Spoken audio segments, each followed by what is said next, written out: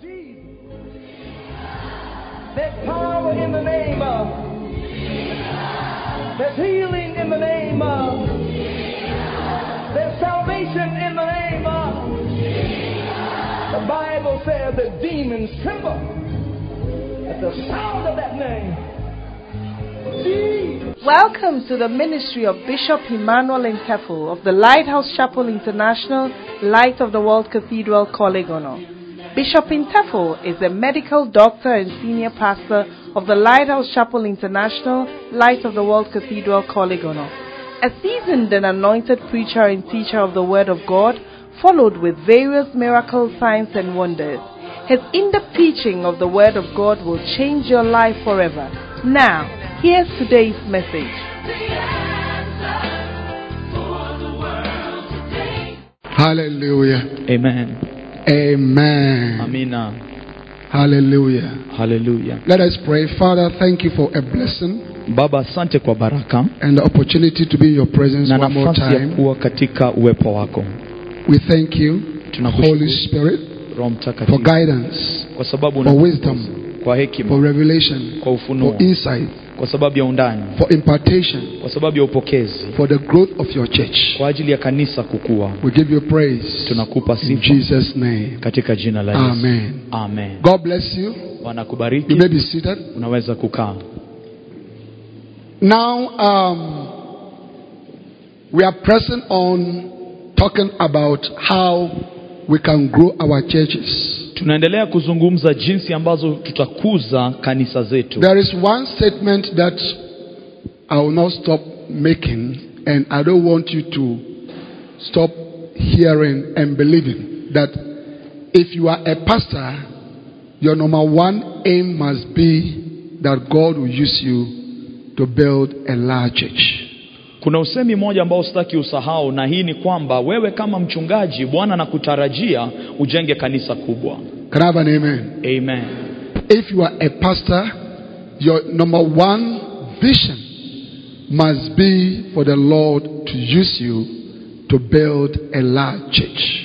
Kama wewe ni mchungaji, inapaswa kwamba maono yako ya kwanza yawe ni kukuza kanisa ambayo ni kubwa. Any other vision apart from this is inappropriate.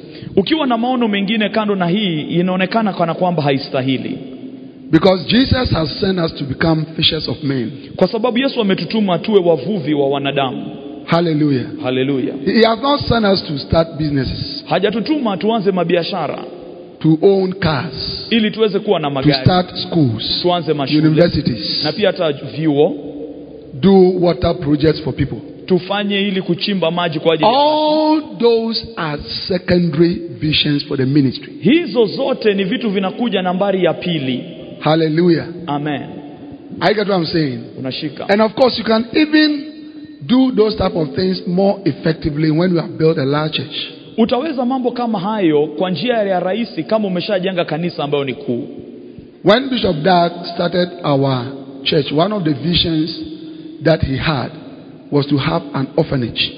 Wakati ule Askofu Dag alianza kanisa ya Lighthouse, mojawapo ya maono alikuwa nayo ni kwanza nyumba ambayo inapokea watoto yatima. And then he also had a vision to have trucks that would be running around towns and villages. Na akawa pia For na crusades. maono ya kuwa na zile magari makubwa, yani lori, kwa ajili ya kwenda katika mikutano ya hadhara. Those were dreams. Hizo zilikuwa ni ndoto. As the Lord has used him to build a mega church, Jinsi ambavyo Mungu amemtumia kujenga kanisa kuu, all those dreams have come to pass. ndoto hizo zote zimekuja kutimia. Today, Leo hii the Lighthouse Chapel International kanisa la Lighthouse Chapel has International the biggest orphanage in Ghana.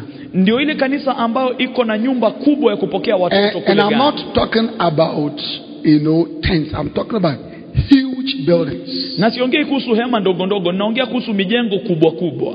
and proper care. Na hapo pia watoto wanasaidika vizuri. We have a huge hospital.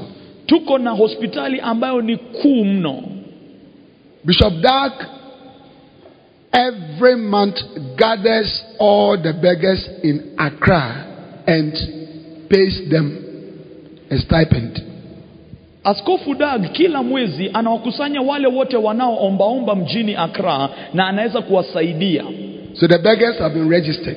Kwa hivyo sasa wale watu waombaomba And every month wanaandikishwa, they come for a service. na kila mwezi wanakuja And kwa then ajili he ya gives ibada, everybody a stipend for the month. na yeye pia anaweza kuwasaidia kwa njia ambayo anaweza. We renovate prisons. Tunaweza kugeuza magereza. Recently, during one of his crusades in, I think, Sierra Leone or Liberia, he went to one of the prisons, and it was terrible. A condemned cell, it was terrible.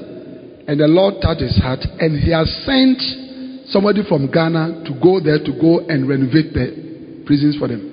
Hivi majuzi katika mkutano wake mmoja wa hadhara, ikiwa ni Sierra Leone ama nchi kama hiyo, alienda kwa gereza kubwa na akaona hali ilivyokuwa mbaya, kisha akachagua ya kwamba kuna mtu kutoka Ghana atakuja ili kuleta mabadiliko pale. He has provided textbooks to all blind students in blind schools in Ghana. Ameweza kuleta vitabu vya kusoma kwa wale watoto ambao ni vipofu katika mashule ya vipofu kule Accra, Ghana. And he's in the process of providing them of braille machines. Na hivyo tena anaenda kuwaletea zile mashini za braille. You cannot do all this Huwezi kufanya haya yote if you don't have a mega church, kama hauna kanisa kuu, because you need money, kwa sababu unahitaji fedha and you even need people to help you. na unahitaji watu wa kukusaidia. So pastors, concentrate on the first thing first.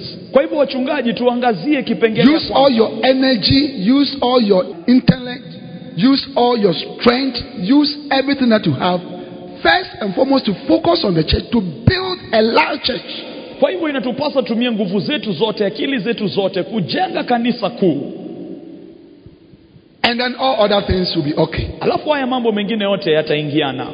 Don't buy a big car now, Usinunue gari kubwa sasa, when your church is struggling under a tent. wakati ule kanisa yako bado iko ndani ya hema. It makes you look out of place. Inakufanya unaonekana kana kwamba hauelewi It nafasi. makes you to look foolish. Inakufanya unaonekana hauna akili. Amen. Amen. You have a huge BMW, Uko na gari kubwa ya BMW and your church is in the dust. na washirika wako ndani ya vumbi. That is not a good type of leadership. Hiyo sio uongozi inayofaa. That is the leadership of a child. Hiyo ni uongozi ya mtoto. It is children who are interested in toys. Ni watoto ndio wanafurahishwa na vitu vya kuwachezesha. When you are a pastor and you are, I want this car, I want this, you are like a child who is just playing, give me more toys. Ukiwa mchungaji na unataka gari, unaonekana kama mtoto ambaye anataka vitu vya kufurahisha. When you come to my cathedral in Ghana, Ukienda kwa askofu, kwa kanisa ya askofu, it's an old cathedral. utapata ya kwamba ni jengo mzee. I use pews. Yeye anatumia zile form. My cathedral used to be our first international headquarters. Hiyo mjengo ya askofu ilikuwa ndio ile makao makuu ya huduma ya Lighthouse Chapel. And a lot of the things there are spoiled. Na vitu vingi pale vimeharibika. But since the last about 5 years, Lakini kama imepita miaka 5 hivi, instead of using the money to renovate the cathedral, I can make myself very posh and big and buy Toyota Land Cruiser and Nissan Patrol and buy a Benz and have my driver and my bodyguards. Rather, over the last 5 years, I've been involved in 30 church building projects. badala ya kutumia pesa kwa miaka 5 iliyopita kujinunulia magari makubwa kama Land Cruiser, Benz na vitu kama hivyo, mchungaji ametumia hizo senti kufungua makanisa 30.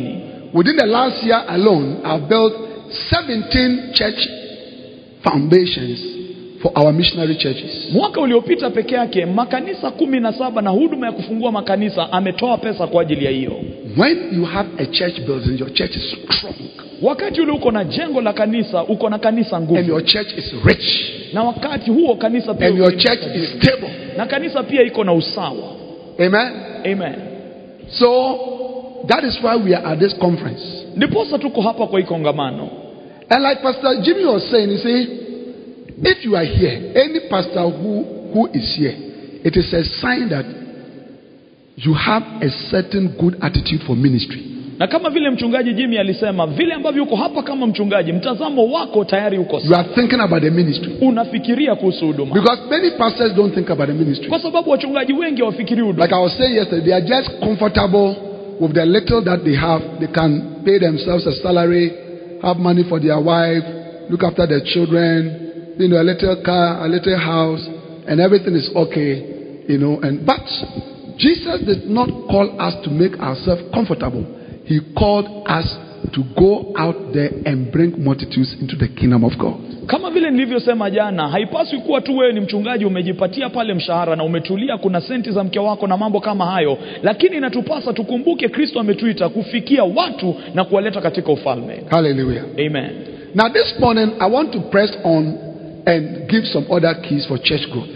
Asubuhi leo ningependa kuendelea na funguo za kukusaidia kwa ajili ya kukuza kanisa. Now the fourth key, I've given 3. The fourth key I'm talking about is church growth and the lay ministry. Kwa hivyo ufunguo ya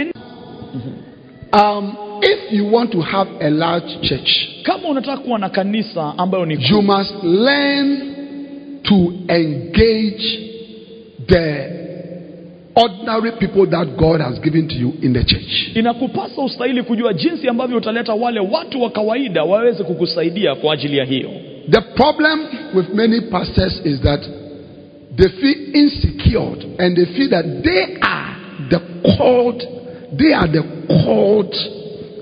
men of God and all the other people are not called. And so they take all the burden upon themselves. Shida wachungaji wengi ni kwamba wanajihisi kutokuwa sawa, wanajiona kana kwamba ni wao peke yao ndio wameitwa na wale watu wengine hawajaitwa, kwa hivyo mzigo wote unakaa juu yao. But what you must understand is that under the New Testament all believers are priests. Kitu ambayo inakupasa uelewe ni kwamba katika Agano Jipya waumini wote wamefanyika makuhani. Amen. Amen. Matthew chapter 20 verse 16, Matthew 22 verse 14, Revelation chapter 1 verse 6 teach us that we are all priests for the Lord. Kitabu cha Mathayo 20, Mathayo 22, Ufunuo wa kwanza na hata pia mstari wa 6 unatuonyesha ya kwamba sisi sote tumechaguliwa kuwa wakuhani. So you are the main called servant. Kwa hivyo, but the Christians who God has given to you, they are also called. Ni kweli wewe umeitwa, lakini pia hata hao waumini ambao wanakusanyika pale pia nao ni makuhani. And many of them have giftings. Na wengi wao pia wako na zile vipawa. Many of them have talents. Wengi wao pia wako na zile vipaji. Many of them have callings. Na wengi wao pia wako na mwito. That can help you to build a church. Ambayo inaweza kukusaidia pia kujenga kanisa. Who are lay people? Watu hawa wa wasaidizi ni kina nani? Lay people are the non-full-time pastors. Wasaidizi ni wale ambao hawako pale kila wakati kwa kazi ya huduma. Your lay people are your doctors, your nurses, your workers, your students, your teachers, the ordinary workers who are working but are available also to do the work of the ministry. Wasaidizi wako ni watu kama madaktari, walimu, wakunga, watu ambao hawafanyi kazi ya kanisa kikamilifu, wana kazi zingine lakini pia wanaweza kukusaidia kwa kazi ya huduma. How many of you have such people in your church? Let me see your hand. You have such people. Wangapi wako na watu kama hao katika makanisa yao? You have workers, you have market women, traders, students who are not full-time pastors but they are in your church. Can I see your hand? Hao watu hawako kanisani wakati wote lakini wako kanisani. Amen. Amen. If you want your church to grow, you must deploy these people to help you to do the work. Kama unataka kanisa yako ikue, lazima ujue jinsi ya kushika hawa watu na kuwatendeza kazi ya huduma. We cannot use only full-time people for the church because they are limited, and number 2, it is expensive. Hatuwezi tu kutumia wale watu ambao wako na mwito na wamejileta pale kanisani, kwa sababu hiyo kitu ya kwanza ni kwamba kazi hiyo ni kazi nzito, na jambo la pili ni kwamba ina gharama ya juu. Sometimes you enter a church, there are 50 people in the church and there are 4 full-time pastors with families in the church. Wakati mwingine unaingia kanisani unapata ina watu 50 na kuna wachungaji 4 pale, na hao wachungaji ndio wamejitolea kikamilifu kwa kazi. And the whole income of that church is 10,000 shillings. So how much is the senior pastor going to pay himself? How much is he going to pay the associate pastors? Enough for them to look after themselves. How much is he going to get to be able to run the church? So you create a crisis. You have several pastors who are with you. You cannot look after them properly. They are not happy. They murmur. And they don't really love you and support you. when you ask them to go and start a church, they just take over the church because they see it as a means of their personal security. So there are many of you who are sitting down here. You don't need the several full-time pastors who are in the church.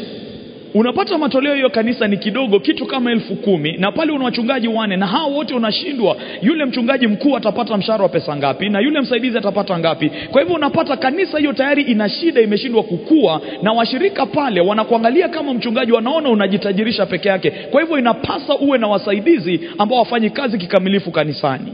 And I will even say something deeper. Don't be angry. What I'm saying is the truth. Na usikasirike. There are pastors here. Kuna wachungaji hapa. Resign for full-time ministry. Tafadhali wachana na kazi kwa resign for full-time ministry. Wachana na kazi katika ukamilifu. Go for a job. Enda ufanye kazi. Do the job. Fanya kazi. And build a church. Alafu ujenge kanisa. Until the church is established. Hadi kanisa limeimarika. Utakuwa na huduma nzuri. Don't be angry. Usikasirike. It's wisdom. Hiyo ni hekima. Yeah. Because some of you, wengine wetu, always you are taking 3 offerings. Kila wakati unachukua sadaka. Always you are calling your church members. Kila wakati unaita washirika. Always can you do this for me? Kila wakati you have become a burden to the sheep. Wewe umekuwa mzigo kwa kondoo. Instead of being a blessing to the sheep, you have rather become financial blessing.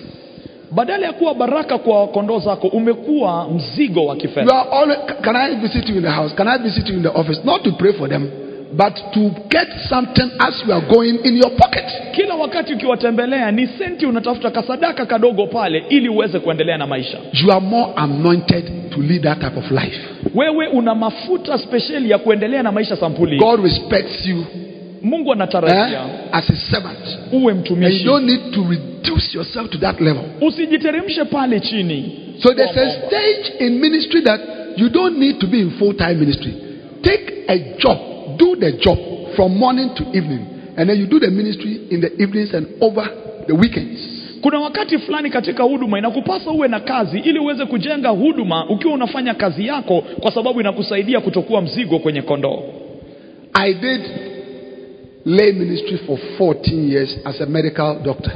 Nilifanya kazi ya usaidizi kwa miaka 14 nikiwa daktari ambaye anatibu watu. So I was practicing. I'll go to the hospital. Ningeenda hospitalini from the morning, kuanzia asubuhi. From the morning to the evening, I'll be in the hospital. I'll be working. I'll be treating patients, giving instructions, giving tutorials to medical students, and I'll close in the evening. Then I'll drive straight to go and do ministry. I did that for 14 years. Alikuwa ni daktari, asubuhi anawatibu watu, anawasaidia wale wanafunzi wanaosoma udaktari, anafanya kazi hadi saa 11 jioni, kisha ndio anaenda kanisani, na alifanya hiyo kwa miaka 14. And by the grace of God, over those 14 years, I pioneered 7 churches. Na kwa neema ya Bwana kwa hizo miaka 14 aliweza kuanzisha makanisa 7. Amen. Amen. 3 of those churches that I pioneered are pastored by bishops today. Makanisa 3 kwa yale ambayo alianzisha wakati huo, leo hii yanaongozwa na maaskofu. So you can do a lot as a lay person. Kwa hivyo kuna mengi unaweza fanya ukiwa msaidizi. So after today, there are pastors here, you must resign for full-time ministry. I mean it. Go for a job. All right? Look, that 30-member church does not need a full-time pastor. It does not. Kwa hivyo inapaswa wachungaji fulani hapa leo uchukue hiyo na ugundue kwamba unahitaji kufanya kazi, kwa sababu washirika 30. The 50-member church does not need a full-time pastor. It does not need it. Kanisa la watu 50 halihitaji mchungaji ambaye ako pale asubuhi hadi jioni. Yeah. And I'm speaking to you as somebody who has seen it before. Mimi nakuzungumzia kama mtumishi ambaye ameshaona hiyo mbeleni.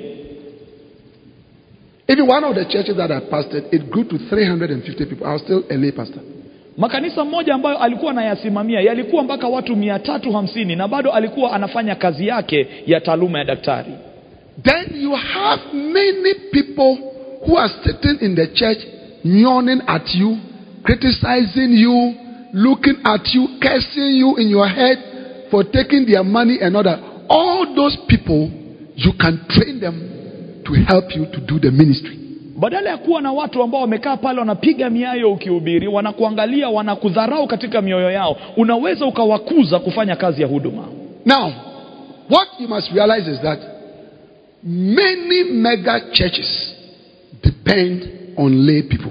Kitu kimoja lazima utambue ni kwamba makanisa mengi makuu yanawategemea wasaidizi. When you go to Dr. Yonggi-Cho's church, Seoul, Korea, the pastor of the largest church in the world, 800,000 people, majority of his pastors, majority of the pastors and the majority of the workers are lay people, unpaid. When I say lay people, people who are not paid by the church. Ukienda kwa kanisa ya Daktari Yonggi-Cho ambao iko na watu kama 800,000, utagundua ya kwamba kuna watu wengi ambao ni wachungaji na wanafanya kazi ambayo ni kazi zao tofauti. Ina maana ya kwamba hawalipwi na kanisa. The Great Methodist Church has what they call lay preachers, ordinary people. Amen. Amen. Kanisa la Methodist liko na wahubiri ambao ni wasaidizi tu, watu ambao wamejitolea, wana huduma lakini wanasaidia. There's a church in Ghana, it's a Pentecostal church. It's called the Church of Pentecost. It was started by an Irish missionary. Okay, they have over 6,000 churches. It's a Pentecostal church. Okay, majority of the pastors are unpaid people. Majority of them are unpaid people. Kuna kanisa moja pale Accra, Ghana, inaitwa kanisa la Pentecoste ambayo ilianzishwa na Mrusi mmoja. Kanisa iko na kama matawi 6,000, na hiyo kanisa watu wengi ambao ni wachungaji pale ni watu ambao wamejitolea, hawalipwi na kanisa kufanya kazi ya uchungaji. My own denomination, Lighthouse Chapel International, ile dini ambayo mchungaji anahusika nayo, Lighthouse Chapel, is largely a lay ministry. By the grace of God, we are heading towards 3,000 branches. We are operating in more than 70 countries. As at today, 70 to 80% of all the pastors are lay people. People, doctors, engineers, carpenters, traders, students who do their work or they are studying, and then they are also pastoring our churches. They start the church themselves. They pastor the church themselves. They grow the church themselves, and the church doesn't pay them. What is the shilling coins? Is what? 1 shilling. The coin. Do you have coin? What's the lowest? The lowest. A shilling. The church doesn't pay them. For all the 14 years that I worked as a lay pastor, the church didn't pay me 1 cedi. I bought my own petrol. I drove to the places myself. In fact, some of the places that we rented, we paid for the places on our own, from our own pocket. Kanisa ya Lighthouse ambayo askofu wanashiriki nayo wanaelekea sasa kuwa na matawi kama 3,000 katika mataifa mengi ya ulimwengu, na unagundua ya kwamba wanatumia wasaidizi kukuza hizo kanisa, na hata wakati mwingine inawagharimu kulipa kutoka katika mifuko yao kwa kazi ya huduma. God is showing you this morning a powerful key that is going to bring church growth to you. Mungu anakuonyesha leo asubuhi ufunguo moja ambao utakusaidia kukuza kanisa. Make use of your lay people that are sitting in the church. Jifunze kutumia wale watu ambao wamekaa pale kanisani na wanaweza kuwa wasaidizi. About 4 weeks ago, a bishop invited me to South Africa for a church group conference, and I was very surprised. He has 15 pastors. He has 15 pastors. Kama wiki nne, all of them are lay pastors. Kama wiki nne ambayo imepita, askofu amekuwa pale nchi ya South Africa. Alikuwa ameenda kwa kongamano kama hii, akagundua mchungaji pale ako na wachungaji 15 chini yake ambao wote ni wasaidizi. He said, I heard Bishop Dag teaching it and I adopted it. 15 of them, they are working. Some of them are big, some of them are small people, and all that. And that is why he has a successful church. Akagundua ya kwamba huyu mchungaji alishika mafundisho yake askofu Doug Howard Mills na akaanza kutendeza hiyo, na sasa hivi kanisa lake linaendelea vizuri. Now, is the lay ministry biblical? Is it biblical? Sasa swali ni hii, je, huduma ya usaidizi ni ya kibiblia? Yes, it is biblical. Ndio, ni ya kibiblia. Amen. Daniel was a prime minister and yet he was a prophet of God. Danieli alikuwa ni katibu mkuu na pia hata hivyo alikuwa ni nabii. Do you remember in Daniel chapter 2 when he was threatened for execution? The Bible says that, and when he went to his house, he opened his windows and he prayed 3 times as he was wont to do. The prime minister who was praying 3 times a day. He was doing his secular work and then he was also doing his ministerial duties. Danieli akiwa katibu mkuu alipotishwa aliomba, na Biblia inatueleza ya kwamba alikuwa anaomba mara 3 kwa siku akiwa katibu mkuu na tena kama kiongozi nabii wa kiroho. Amen. Amen. Amen. Amen. Apostle Paul, the greatest church planter of all time, for most of his ministerial period, he operated as a lay pastor. Mtume Paulo ambaye alikuwa ni mpanda wa kanisa nyingi, alikuwa ni mtu ambaye alikuwa na kazi nyingine alikuwa anaifanya. Acts chapter 18, let's pick it from verse 1. Matendo ya Mitume mlango wa 18. Acts chapter 18 from verse 1. Matendo ya Mitume 18 kuanzia mstari. After these things, Paul departed from Athens and went to Corinth. And he found a certain Jew named Aquila, born in Pontus, who had recently come from Italy with his wife Priscilla, because Claudius had commanded all the Jews to depart from Rome. And he came to them. Verse 3. Look at verse 3. So, because he was of the same trade, because Paul was of the same trade, he stayed with them and worked, for by occupation they were tent makers. So Paul was a tent maker. Maandiko haya tumesoma, tunamwona Paulo amekuja kwa Korintho, na akiwa hapo akakutana na Aquila na Priscilla ambao wote walikuwa wanashirikiana katika kazi ya kutengeneza hema. He built tents, sold the tents and lived by the income of the tent. And then he went about preaching, teaching, starting churches, exhorting people, appointing pastors, appointing leaders. As a lay church planter, a lay pastor.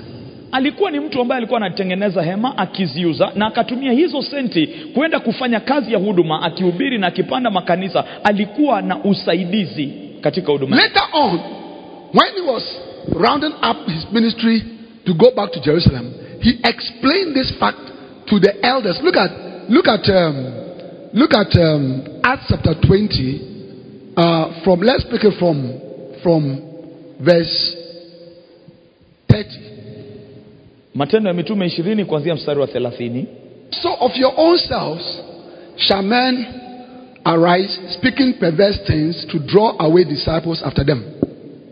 Therefore, watch and remember that by the space of 3 years, I ceased not to warn everyone night and day with tears.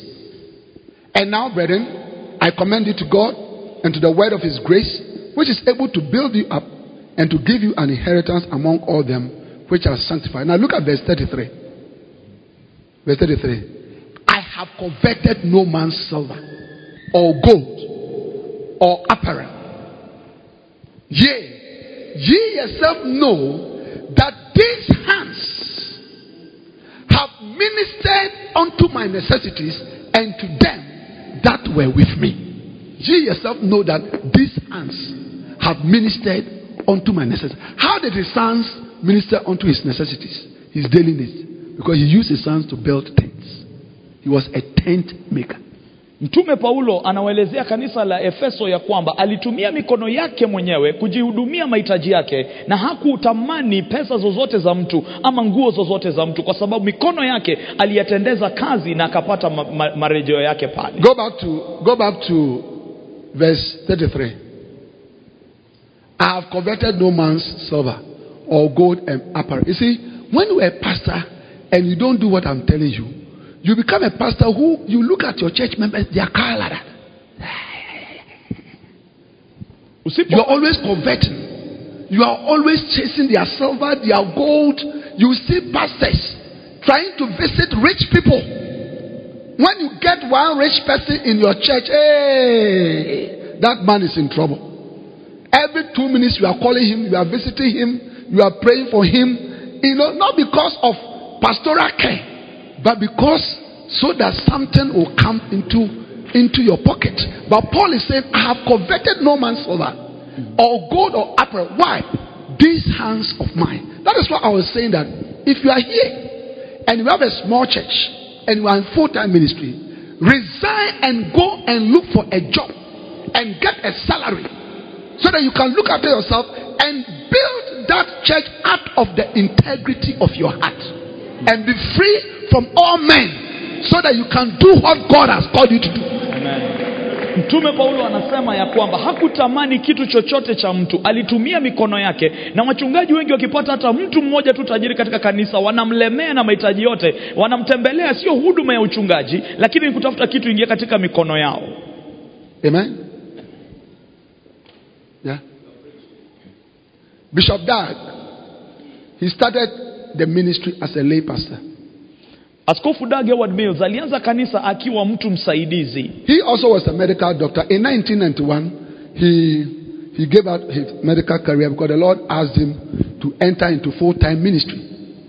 Alikuwa ni daktari wa kutibu watu, na mwaka wa 91 Mungu akamuuliza awachane na hiyo taaluma ili aingie katika kufanya kazi kikamilifu. So he turned himself into a businessman. Sasa akajigeuza akawa sasa ni mfanyabiashara. He became a sand and stone contractor. Yeye akawa ni mtu ambaye anajaza lori mchanga akizituma na kuziuza. He used to supply people who were building their houses, having projects. He would supply them sand and stone so that he could get money to look after himself and be a lay pastor and not depend on the church's little income. You see, when you start building the church, you must allow the church to be stable, the church to flourish. Every income that comes into the church, you must invest it. Invest it into buying good equipment, invest it into buying better chairs, invest it into training your people, invest it into getting a land. You invest into the church, because when you build a church, the church will build your life. Askofu Daga alikuwa ana malori ili aweze kujihudumia mahitaji yake, na kwa sababu inakupasa wakati fulani katika kanisa uweze kutumia rasilimali vizuri, kununua viti, vyombo na vitu kama hivyo, kuwakuza watu wako, kwa sababu ukikuza kanisa hiyo itakukuza. Pastors, listen to this. If you build a church, the church will build your life. Ukijenga kanisa itajenga maisha yako. Lift up your right hand. Inua mkono wako. Say, if I build a church, if I build the church, if I build a church, if I build the church will build my life. The church will build my life. Amen. Amen. My current church that I am pastoring, we have done 7 years. This is our 8th year. Kanisa ambayo askofu anaiongoza hivi sasa wanaingia mwaka wao wa 8. We started with 250 people. Walianza na watu 250. God has blessed us with several thousands of people now. Mungu amewabariki sasa na watu wameingia katika maelfu. Now, whatever I could not do 7 years ago, I can do now. Chochote ambacho hakuweza kufanya miaka 7 iliyopita, hivi leo anaweza kuifanya. If I want to buy a brand new Toyota Land Cruiser, askofu akitaka gari mpya ya Toyota Land Cruiser, brand new, mpya kabisa, haijatumika mbeleni, mara moja ameinunua. One touch. Gari pass. One touch. If I want to fly first class, business class, space class, whatever class, it can be done. Hivi sasa askofu akitaka kuingia kwenye ndege na akae katika kiwango cha kwanza, mara moja inawezekana. Hello. If I want to build a house, askofu akitaka kujenga nyumba, it can be done. Mara moja inawezekana. Listen, there is nothing by the grace of God now, based on where the Lord has brought us, there is nothing that if I want, the church cannot do it for me. As by the grace of God, I've given myself to build a church. Now the church can build my life. Hivi sasa askofu hakuna chochote ambacho anaweza taka kanisa lishindwe kulifanya, kwa sababu alitumia miaka yake kuijenga kanisa, na sasa kanisa na uwezo wa kumjenga.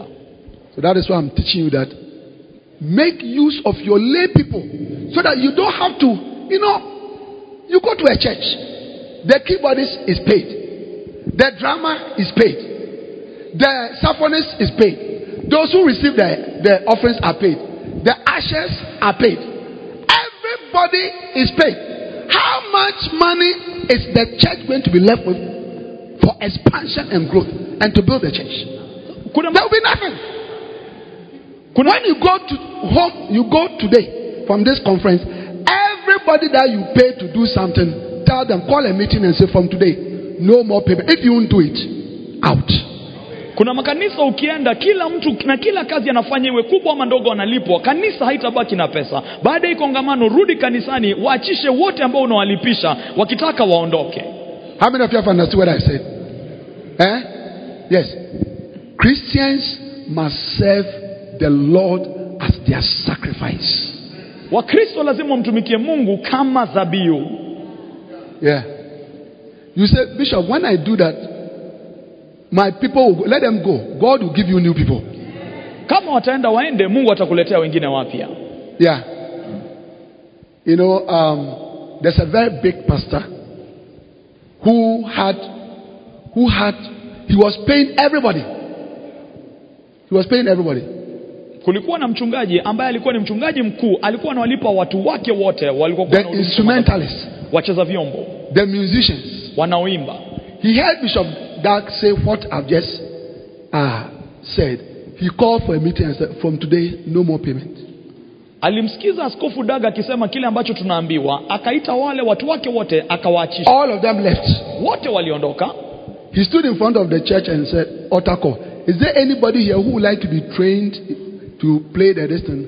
By the time he finished training the people, they were now struggling for the equipment, because every equipment had many people who could play.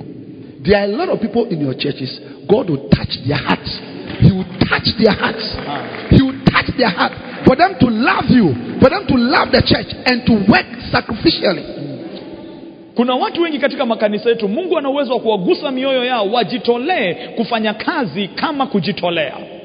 So the lay ministry, as you can see, is biblical. Huduma ya usaidizi ni ya kibiblia. Now, what are you going to do with your lay people so that they can help you? What you have to do is that you must train them. Ni nini utafanya ili wasaidizi wapatikane? Ni kwamba utawakuza, utawafundisha. You must train them. Lazima uwafundishe. Hallelujah. Amen. Do you understand it? Amen. Now pastors. Pastors. Wachungaji. Let me show you your work. Wacha nikuonyeshe kazi. How many pastors want me to show you your work? Wangapi tungependa kuona kazi yetu? Because many pastors are not doing their work. Kwa sababu wachungaji wengi hawafanyi kazi yao. Yeah. What is the work of a pastor? Kazi ya mchungaji ni nini? Ephesians chapter 4 verses 11 and 12. Waefeso 4 mstari wa 11 hadi 12. Ephesians chapter 4 verses 11 and 12. Waefeso 4 kuanzia mstari wa 11 mpaka 12. And he gave some apostles and some prophets and some evangelists and some pastors and teachers. Na aliwapa wengine kuwa mitume, manabii, wainjilisti, wachungaji na walimu. Watch me. Why are you a pastor? Why are you a prophet? Why are you an evangelist? Why are you a teacher? Why are you an apostle? Why has God called you into the fivefold ministry? What is the purpose? You are an apostle, is that not it? Apostle, yes. What is the purpose of the fivefold ministries in the church? Kusudi ya hizi huduma tano ni nini katika kanisa? Kwa nini umeitwa kama mchungaji, mwinjilisti, mtume, nabii na mwalimu? Verse 12. Mstari wa 12. Verse 12. Now watch this.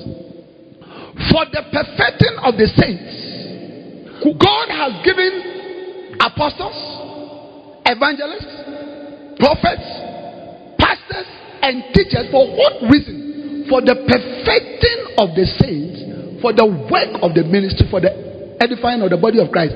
Kusudi ya watume watano ama zile vipawa tano ni kwamba tuwakamilishe wateule na tuwatayarishe kwa kazi ya huduma, na ili tuwawezeshe kukua katika mwili wa Kristo. Hallelujah. Amen.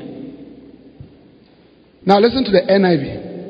Sikiza nakala ya NIV. And he himself gave some to be apostles, some prophets, some evangelists, and some pastors and teachers. Listen to this. For the equipping of the saints, for the work of the ministry. For the equipping of the saints, for the work of the ministry. Pastor, your work, listen, Pastor, your work is not to do the work of the ministry. Your work is to equip the saints to do the work of the ministry. Kazi ya mchungaji ni kuwapa waumini vifaa kufanya kazi ya huduma. Kuwapa vifaa kufanya kazi ya huduma. Hello? Hello. Pastor, what is your work? Your work is not to do the work of the ministry. Your work is to equip the saints. The saints refers to the sheep, the members, the congregation, the people that God has given to you. Alright? God has given them to you for you to equip them, for you to train them, for you to give them skills, for you to bring them up, for you to teach them, for you to transform them, so that they would be ready to do the work of the ministry, so that the body of Christ will be edified. Kazi yako kama mchungaji ni wewe kuwapatia wale watu ambao Mungu amekuletea vifaa, ujuzi, uweze kuwakuza, wafanye kazi ya huduma ili mwili wa Kristo uweze kuimarika. What is the work of the ministry? Kazi ya huduma ni nini? Prayer, maombi, soul winning, kuvua nafsi, caring for the sheep, kuweza kuwalinda kondoo. Is that also? Hiyo ndio kazi ya huduma. Playing equipments in the church, kucheza vyombo kanisani, ministering in music, kuweza kuhudumu katika muziki, and all that. Na mambo kama haya. Pastor, your work is not to move around. You are the usher, you are the musician, you are the one who is on the crusade platform, you are the one who is leading the choir people to sing. You see pastors walking around with towels.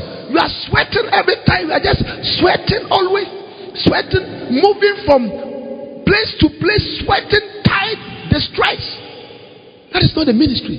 Your ministry is to gather the people, group into group, and equip them with the word of God, with the wisdom of God. Impart the wisdom, impart the anointing, impart the power of God. Give them the wisdom, give them the skills, and release them to go out there to do the work of the ministry. Kazi yako kama mchungaji sio kuhangaika ndani ya kanisa ukikimbia huku na kule ukifanya hii na hiyo ukitokwa jasho. Kazi yako ni kuwaleta watu kwenye kanisa, kuwagawanya, kuwapa vifaa kwa kazi ya huduma. Hiyo ndio kazi yako. Amen. Amen. How many pastors understand this? Wangapi tunaelewa hiyo? But many pastors don't like to train leaders. Lakini wachungaji wengi hawapendi kuwakuza viongozi.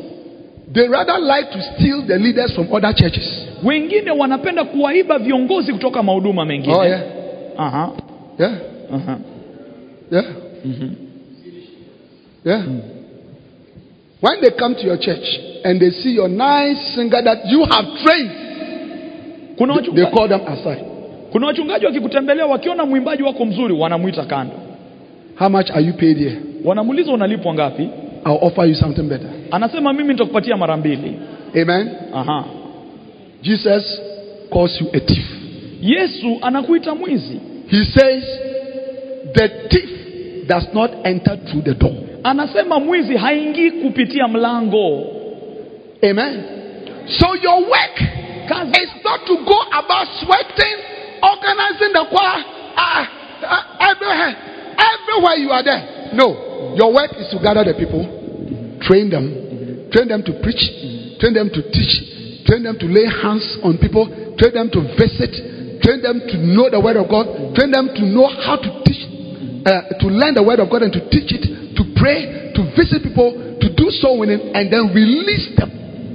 Then release them for them to go and do the work. Kazi yako kama mchungaji sio kuhangaika ndani ya kanisa, unashughulika na kwaya na kila kitu, unapangusa vitu na mambo kama hayo. Yako ni kuwafundisha waumini waweze kufanya hiyo kazi ya huduma. Hiyo ndio kazi umepewa. Then you will be able to do your core duties.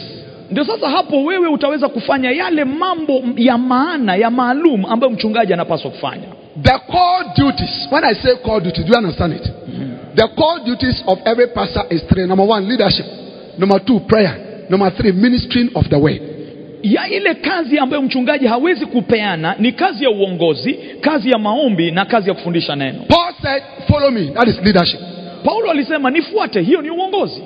So you the pastor, you provide leadership. Kwa hivyo wewe kama mchungaji unapeana uongozi. Your core duty is to pray. Kazi yako ambayo unastahili. Yesterday I spoke a lot about prayer. Jana tulinenea maombi. And your core duty is to study the word of God.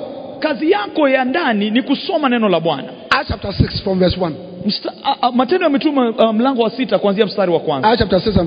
Now, in those days, when the number of the disciples was multiplied, there arose a murmur of the Grecians against the Hebrews because their widows were neglected in their daily ministration. Verse 2. Then the 12 called a multitude of the disciples unto them and said, watch this, pastors. Watch this. It is not reason that we should leave the word of God and serve tables. Give me another translation for this verse. Another translation. So the 12 called a meeting of all the believers. They said, we apostles should spend our time teaching the word of God, not running a food program. Not running a food program. Now, the food program represents all the other things that as pastors we engage ourselves in the church, running around, sweating. You are the pastor who buries somebody. You are the pastor who marries somebody. You are the pastor who cancels. You are the only one who cancels. You are the anointed man of God. Tunaona hapa ya kwamba kazi ya mchungaji ni kazi ile ya ndani, kufundisha neno na maombi, sio kuhangaika na kufanya kila kitu kana kwamba ni wewe peke yake umetiwa mafuta. That is why you are dying. Many pastors are dying. Ndio kwa sababu unafariki pole pole. That is why your wife is not happy with you. Ndio kwa sababu mke wako hakuchangamki. Because by the time you go home, kwa sababu ukienda nyumbani, you can't do anything. Just snoring. Vile unangorota. Beautiful wife is lying by you. Mke wako mrembo tu na umengorota yako yote. When she holds your hand goes like this. Ukiguswa mkono, she puts your hand here. Mkono hauna nguvu. Because you are too exhausted. Kwa sababu umechoka. Amen. Amen. Look at Exodus chapter 18. Angalia kitabu cha Kutoka mlango wa 18. Exodus chapter 18. Kutoka mlango wa 18. Then Jethro, Moses' father-in-law, took Zipporah, Moses' wife, after he had sent her back, and her 2 sons, of which the name of one was Gershon. Continue. And the name of the one, continue. And Jethro, Moses' father-in-law, came with his sons and his wife unto Moses into the wilderness, where he encamped at the mount of God. Continue. And he said unto Moses, I, thy father-in-law, I am come. Yes. And Moses went out to meet him. Yes. And Moses told his father-in-law all that the Lord had done unto Pharaoh. Continue. And Jethro rejoiced for all the goodness. Yes. And Jethro said, blessed be the Lord. Yes. Now I know that the Lord is greater. Continue. And Jethro, Moses' father-in-law, took a burnt offering. Yes. Now, watch this. And it came to pass on the morrow that Moses sat to judge the people. And the people stood by Moses from the morning unto the evening. Bible scholars tell us that there were anywhere between 2.5 to 3 million Jews who left Egypt. So can you imagine? Moses sat to judge the people, and the people stood by Moses from the morning. Let's say every day there were 50,000 people who had problems. Inaonekana kana kwamba No, because if your congregation is 2 million or 3 million, every day there will be minimum 50,000 people, 100,000 people, 20,000 people who have issues, who would like to see you. And Reverend Dr. Apostle Prophet Evangelist Moses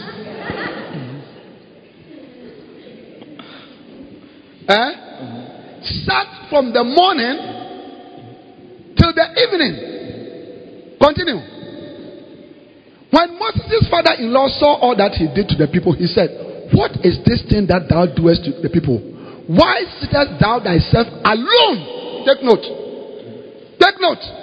Why sittest thou thyself alone? And all the people stand by thee from morning unto evening. And Moses said unto his father-in-law, because the people come unto me to inquire of God. The people come unto me. I am the man of God.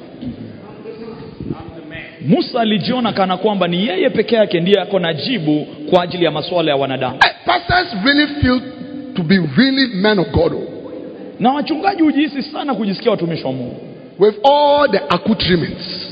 Na hayo mambo yote yanakuja for our bodyguards. Watu ambao wametuzingira. Your church is 20 people. You have 5 of them are your bodyguards. Kanisa lako ni washirika 20 lakini watu 5 ni watu wanaokulinda. Na wako na umbo ya polisi. Your iPad is carried by 2 people. Your towel is carried by another person. Biblia yako inabebwa na watu wawili na kitambaa ya jasho inabebwa na mtu mmoja. Hey, man of God. Mtumishi wa Mungu. But you see, if you say you're a man of God, you must have evidence. Sasa kama unasema wewe ni mtumishi wa Mungu lazima ukue. Elisha said to the captain of the 50s who has been sent to capture, he said, if I be a man of God, let fire come from above right now to consume you. Elisha alisema kama mimi ni mtumishi. By the time the third captain or whatever came, when he came, he said, I know that you are a man of God. Please have mercy on me. Let's stop playing games in the church. Let's roll up our sleeves. Let's become practical leaders and get to the job and build the church and stop just being men of God. Lazima tuamue tutafanya kazi ya huduma na tuache mambo mengi na michezo mingi. You don't have money in your church. You are going to borrow money to buy a car because your friends, pastors, they have cars. Perhaps their ministries can afford it. Your church cannot afford it. Wait, take matatu. Take matatu. Buy a motor. Walk with your... God has given you your car. It's this AD11. Just walk like this until the time comes when you are able to comfortably afford a car that will not destroy the progress of your church. Tusiingie katika mashindano ya wachungaji kununua gari unakubidi ukope kwa sababu kanisa haina uwezo. Wewe kaa pale ambapo ulipo, kama ni kutumia matatu, kama ni kutembea, na wakati utakuja ambapo utaweza kununua gari. He said, why do you sit alone? Through training your lay people, you're going to have a lot of workers. A lot of unpaid workers who will help you in the church. Kupitia huduma ya usaidizi ukiwakuza watu, utakuwa na watumishi wengi ambao wataweza kufanya kazi ya huduma pasipo malipo na watakusaidia. And they really want to help you. Na wanataka kukusaidia. They really want to help you. Wanataka kukusaidia. Yeah. They really want to help you. Wanataka sana kukusaidia. Many years ago, we went to train some lay pastors for a big man of God in our city. Miaka kadhaa iliyopita, askofu alihusika kwenda kuwakuza watu kwa ajili ya mtumishi mwingine mkuu pale Accra. These were doctors, lawyers, traders, businessmen, teachers, civil servants. Now, as we were doing the training, do you know what they told us? They said, we have always desired to do something, but we have never had the opportunity. Rather, we have sat in this church for 15 years criticizing our pastor. Hawa watumishi waliokuwa wameenda kuwakuza, askofu akiwa mmoja wao, wale waliokuwa wameenda kupitishwa mafundisho walisema tumetamani sana kuhusika, tumetamani sana kufanya kazi mna, lakini kwa miaka 15 tumekuwa tukimkashifu mchungaji wetu. Just before I came here, I think last week Friday, I went to visit a big man of God, a founder of a denomination. I mean, he has had all kinds of problems. Last year I went to preach for him and then raised up a lot of workers and trained them. I trained them this year from I think January to about May. When I met him, I was asking, what are the guys doing? He said they have planted 25 new churches as lay pastors.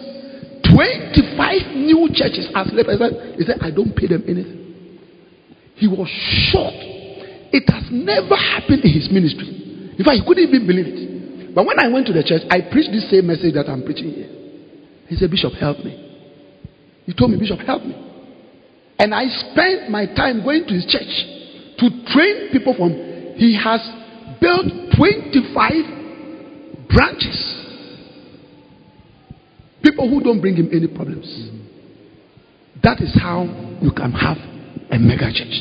And it is going to happen to you in the name of Jesus. Amen. I said it's going to happen to you in the name of Jesus. Amen. Mwaka uliopita askofu alihusika katika kumsaidia askofu mwingine kukuza watu kusaidia katika kazi ya huduma, na hao watu walifungua makanisa 25, jambo ambalo halijaonekana, na kupitia hii huduma makanisa yetu yatakuwa makuu. Hallelujah. Amen. Continue the scripture.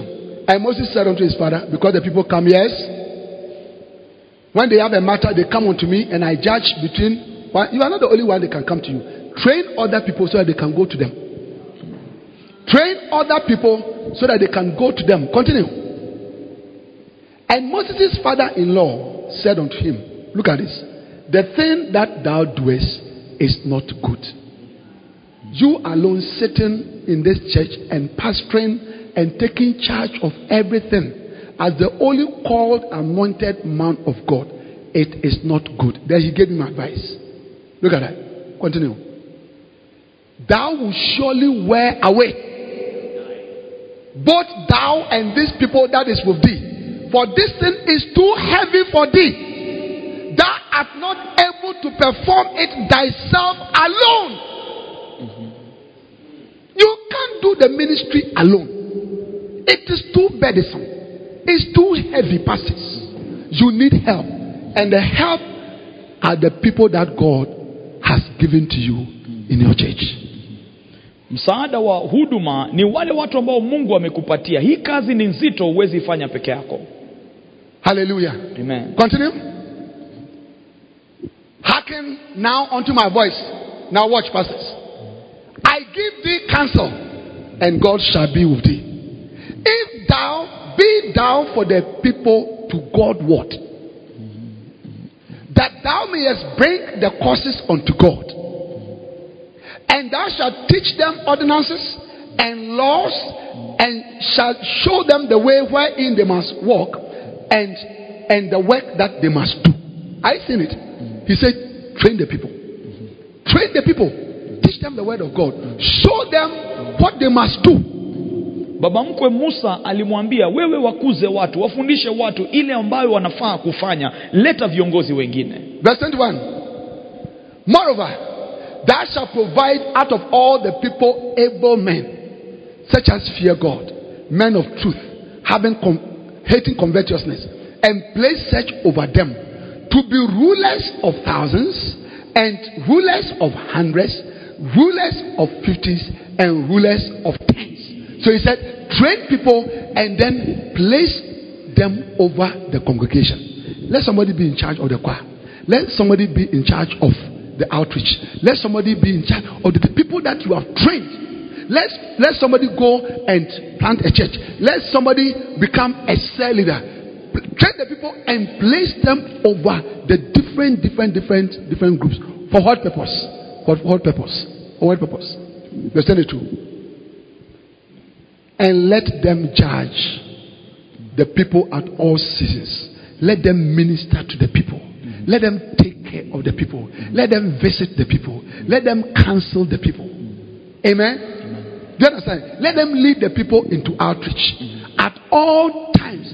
And it shall be that every great matter they shall bring unto you. You, the pastor, you are there to deal with the serious matters in the church. When a couple wants to divorce, it's not the duty of your ordinary lay people to handle that. That is where you come in. That is where your authority, your power, your wisdom, your anointing, your experience comes in. But the ordinary small matters in the church, train the people and hand it over to them.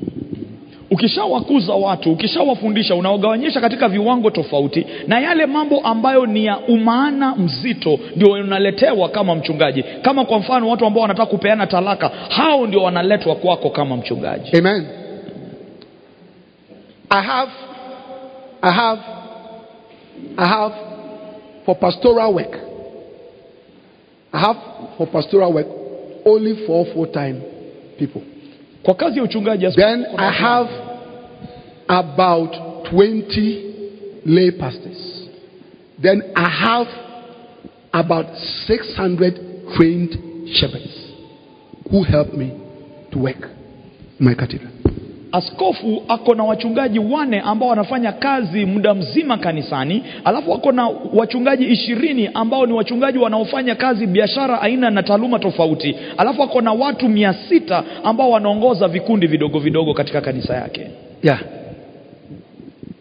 Even my full-time pastors, they can't do the work. Every Sunday, some of them bring like over 300 people to church. One pastor. The people that he's bringing from his area, over 300. Some of them over 250. In their areas, a pastor is handling over 500 people. One of my full-time pastors. And he also has about 50 shepherds that he's working with. I mean, it's not a small thing. You can't do it alone. You will die. And not only will you die, your church will not grow. It won't grow. It will not grow. But if you have people, doing different things all over, when you pull it all together, you have a great work going. Inapasa ya kwamba kama mchungaji uwe na watu ambao wanakusaidia, kwa sababu hii kazi ni nzito, huwezi ifanya peke yako, na hawa wakiwa wanafanya kazi katika maeneo tofauti, ukiwaleta wote pamoja ndio inaonekana ni kanisa kuu. Let them judge the people at all seasons, and it shall be that every great matter they shall bring it unto thee, but every small matter they shall judge. So shall it be easier for thyself, and they shall bear the burden of the ministry with you. Your lay people who are sitting in the church, God has given them to you so that they will share in the burden of the ministry. God have an amen. Amen. Wasaidizi ambao Mungu amekupatia katika kanisa, kusudi ni kwamba waweze kukusaidia kubeba mzigo wa huduma. Pastor Jimmy, I can assure you that you die in 2 years if you go ahead handling everything in this church. In 2 years, you are a young man, you die. Na kuhakikishia katika miaka 2 iwapo utafanya kila kitu utakufa. If you don't die, you become very old. So sometimes you see a pastor who is a young man, but he looks very old. The ministry has beaten him until his hair is gray, his mustache, everything, and when he's walking, he just walks like there's no spirit in him. Ndiposa unakutana na wachungaji ambao bado ni wachanga lakini wamechapa, miaka imeonekana. Kwa sababu gani? Huduma imekuwa mzito sana kwao. And above all that, his wife is not happy with him. Na kujua hiyo mke wake hajafurahia haya mambo. My wife is happy with me. Mke wa askofu anamchangamkia. Yeah. After church, remind me, I will show you a text that I sent. When I was sitting, I sent her a text. Hata kuna SMS ambayo inadhibitisha hiyo. Pastor Dasmith, are you understand what we are talking about? Don't handle everything. Don't try and be the anointed man of God in your church. Train the people and share the burden with them. What happened, amen? Wakuze watu na uwapatie kazi. Hallelujah. Now continue. Verse 23. Watch this. Never forget this verse. He said, if thou do this thing that I am telling you, the advice that I'm giving to you, and God command thee so. So what he said, the advice that I'm giving to you, it is not my own mind. This is the commandment of God to you. This is the commandment. He said, if thou shalt do this, and God command thee so, then thou shalt be able to endure, and all these people shall also go to their place in peace. Your church will be healthy, your church will be stable, your church will be exciting, like Pastor Jimmy's church. It's an exciting church. Yeah. 11 p.m. 2 days ago, 11 p.m. I was here. Alright, and then his people were around. His people were around. Happily. I said, call them. They came. For about 20 minutes, I was just, share with them. And I could see happy faces. Ordinary people. These are people that the following day they are going to work. But 11 p.m. they are here around their pastor, happy to be trained to do the work with the pastor. That is how you see a mega church here. Ndio kwa sababu unaona kanisa ambayo ni kuu hapa, kwa sababu mchungaji amewakuza watu wake, wanasisimka, wako hapa saa 5 usiku na kesho bado wanaenda kazini. Hiyo ndio kusudi ya kuwa na kanisa kuu.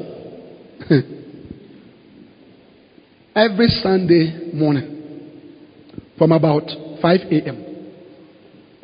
my shepherds, they descend into the communities like an army that have descended.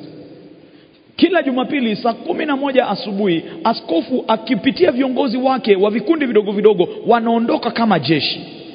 I'll be in the house. Yeye atakuwa nyumbani. Doing what? Akifanya we shall give ourselves continually to prayer, to the ministry of the word. Tutakuwa tumejipa katika neno la Bwana na maombi. They descend into the communities of buses. Wale viongozi wa vikundi vidogo vidogo wanaingia katika jumuiya. From house to house. Wanaingia nyumba baada ya. Get up! It is time to go to church. Wakitoa watu waende kanisani. Get up! It is time to go to church. Sokeni tuende kanisani. You can't be sleeping. Huwezi kuwa ukilala. Yeah. And come and tell them. Huyu ni mmoja wa baadhi ya wale viongozi katika huduma ya askofu. Tumpigie makofi jameni. She's from this church. She's come to a Bible school. What do you people do? Do you have a cell? Yes, please. Yeah. Where? At Jamestown. What do you do? Okay, every Saturday evening we go for area fellowship. That is a cell meeting? Yes, it's a cell meeting. We have a service with our sheep. It's just a normal service, just that it is done in their area. And then every Sunday morning we go and wake up every soul that we have in that cell group. We wake them up. We do everything possible to bring them to church, all of them. Then you wake them up and send them into the buses? Yes. Sometimes, if you are not ready, the bus leaves you. So you have to organize and walk to them to church. Look, it is not easy. So when you see the church fall, do you understand it? It is not the work only of the pastor. It is the work of the pastor plus all the lay people in the church working together to build a large church. Wakati ule unaona kanisa imejaa watu, ni kazi tu sio ya mchungaji, lakini pia hata wale viongozi ambao wamehusika ili waweze kusababisha hiyo kanisa iwe kanisa kuu. This year, April or May, I started another service. The service starts at 6:30 in the morning.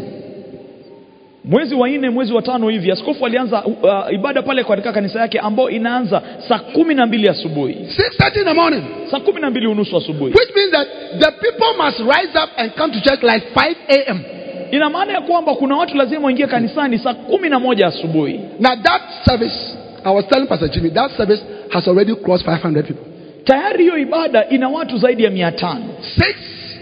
6:30 a.m. you come to church and then 500 people are sitting down there being taught the word of God. It's not only my work, it's my work plus the people that I've trained to work with me. Saa 12:30 asubuhi watu tayari wako pale kwenye ibada. Clap your hands for Jesus. Kwa sababu ya viongozi ambao wamekuzwa. So lay people, I've been talking to you about lay people and the mega church. How many of you are going to make use of your lay people? Are you going to make use of your lay people? Amen. Now the book people are not here. Are they here? There are 2 books that I like to introduce to you. One of them, actually 3. Okay, 2. One of them is called, and they are books by Bishop Dag, What It Means to Become a Shepherd. Now, in that book, it shows you how to train your leaders. And then there's another book called Lycos, or Lay People. That book talks about what ordinary people can do. These are 2 books that I think that you don't have some in your office. Do you have in your office? Maybe someone can bring in your office. I can introduce them to you. Amen. So the key of lay people. Lift up your right hand. Say, I'm going to make use of my lay people. I'm going to make use of my to help me to build a mega church. Help me to build a mega church. Clap your hands for the Lord. Amen. Hallelujah. Then remember that when you go, all the people that you pay to do things in the church, stop paying them. Wakati ule unaendelea kuwakuza watu, wale watu ambao unawalipa kufanya vitu kanisani, Are you going to stop paying them? Stop paying the keyboardists. Wacha kuwalipa. Are you a full-time pastor? You're a full-time pastor. You are very lucky. Umenusurika. What about the video guy? Are you a full-time pastor? Huh? Come. What about come. What about the sound technician? The sound technicians there. Are you full-time people? Huh? You are full-time. Your work is what? That is what you do. Yeah. No, because he's about to lose his job, so we need to justify. He's just about to lose his job. I'm just about to sack him. We can sack him, right? He's not just a sound guy. Yeah. He does maintenance in the compound. Yeah, so he has work to do. But I am talking about the person who... The sound is ministry. You know, the person who plays the guitar. Can you imagine it? The person who plays the guitar is paid. The person who plays your keyboard is paid. No, they must do that as their Christian sacrifice. Can I have an amen? Amen. How many of you are going to sack them? And make an altar call and take people who are willing. Look, all the money that you use to pay them, you can gather it and buy a land, build a church, expand the church. Do something.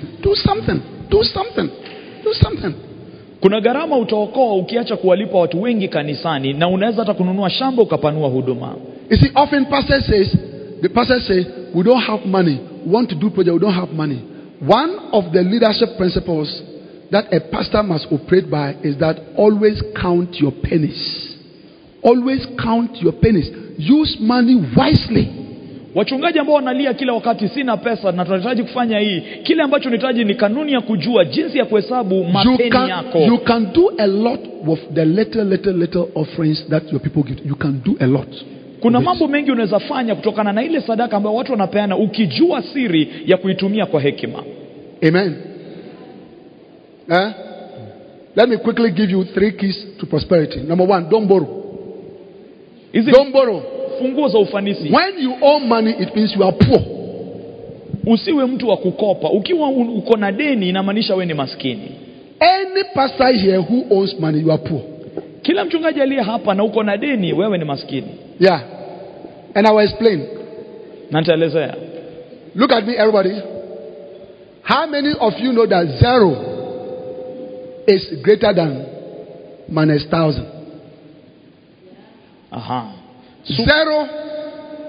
Zero is greater than -1,000.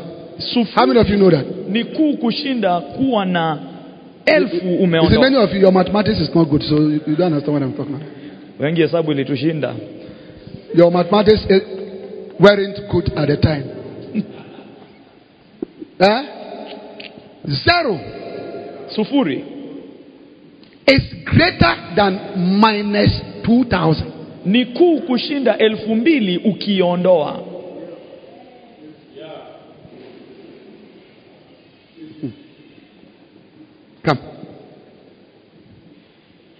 Come, brother. He owns the bank 100,000 shillings. Huyu mchungaji ako na deni ya benki ya 1,100. That is minus. Hiyo ni kuondoa. That is minus. Ni kuondoa. It doesn't belong to him. Sio yake. Do you understand that? He doesn't owe anything. Huyu mwingine hana deni lolote. He doesn't owe anything. Hana deni lolote. But he doesn't have a car. Lakini ana gari. He doesn't have a house. Ana nyumba. Do you understand it? He owns 100,000.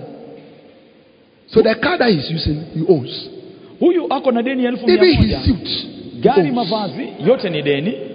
So in reality, kwa hivyo katika he doesn't have anything. He has something. Huyu ako na kitu kwa sababu hana deni. How many of you understand that? Wangapi wameshika hiyo? Now, the key to not borrowing. Let me give you, they are a twin. The key to not borrowing and go into debt is humility and sacrifice. Funguo ya kutokuwa mtu wa madeni ni unyenyekevu na kujitolea. If you are humble, ukiwa mnyenyekevu as a pastor, kama mchungaji, drive when you must drive. Endesha wakati don't drive when you must not drive. Usiendeshe wakati haustahili kuendesha.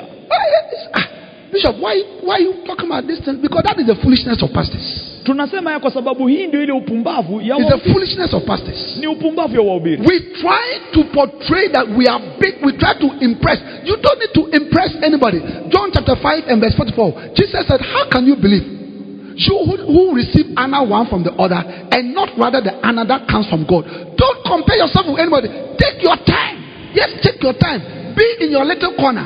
Do you understand it? And build gradually. Build gradually, without debts, without loans, without anything. Wear the same shoe. You see, I have been invited by Pastor Jimmy. I'm a bishop. And I'm not poor. That's what I'll tell you. I'm not poor. I'll tell you. I'm not poor. I'm not poor at all. I sat in business class to come here. I'm not poor. But I have, since I came here, I have not changed my shoe. This is the only shoe that I've worn since I came here. You can ask Pastor James and the rest who came here. I came with a little bag like that, pull along bag. Same shirt, same jacket that I've been wearing. Do you understand it? If you think that you can judge me by that, you have made a mistake.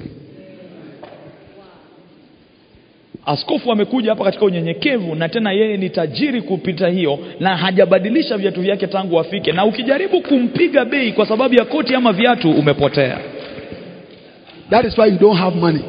Ndio kwa sababu una pesa. You are buying things that you cannot buy. Unanunua vitu huna uwezo. So that when Pastor Jimmy stands, ndio ile Pastor Jimmy akisimama,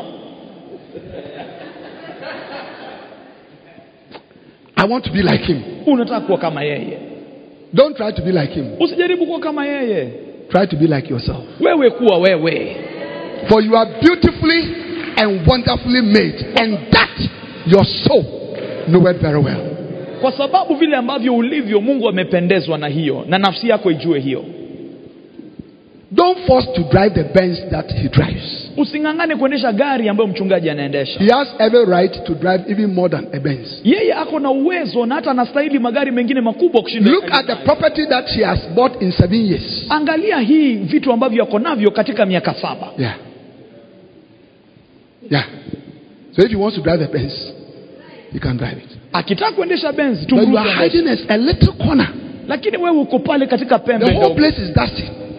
During praise and worship, nobody can see their faces in the church. Watu wakipiga sifa pale, watu hawaonani, kuna wingu la vumbi limeinuka.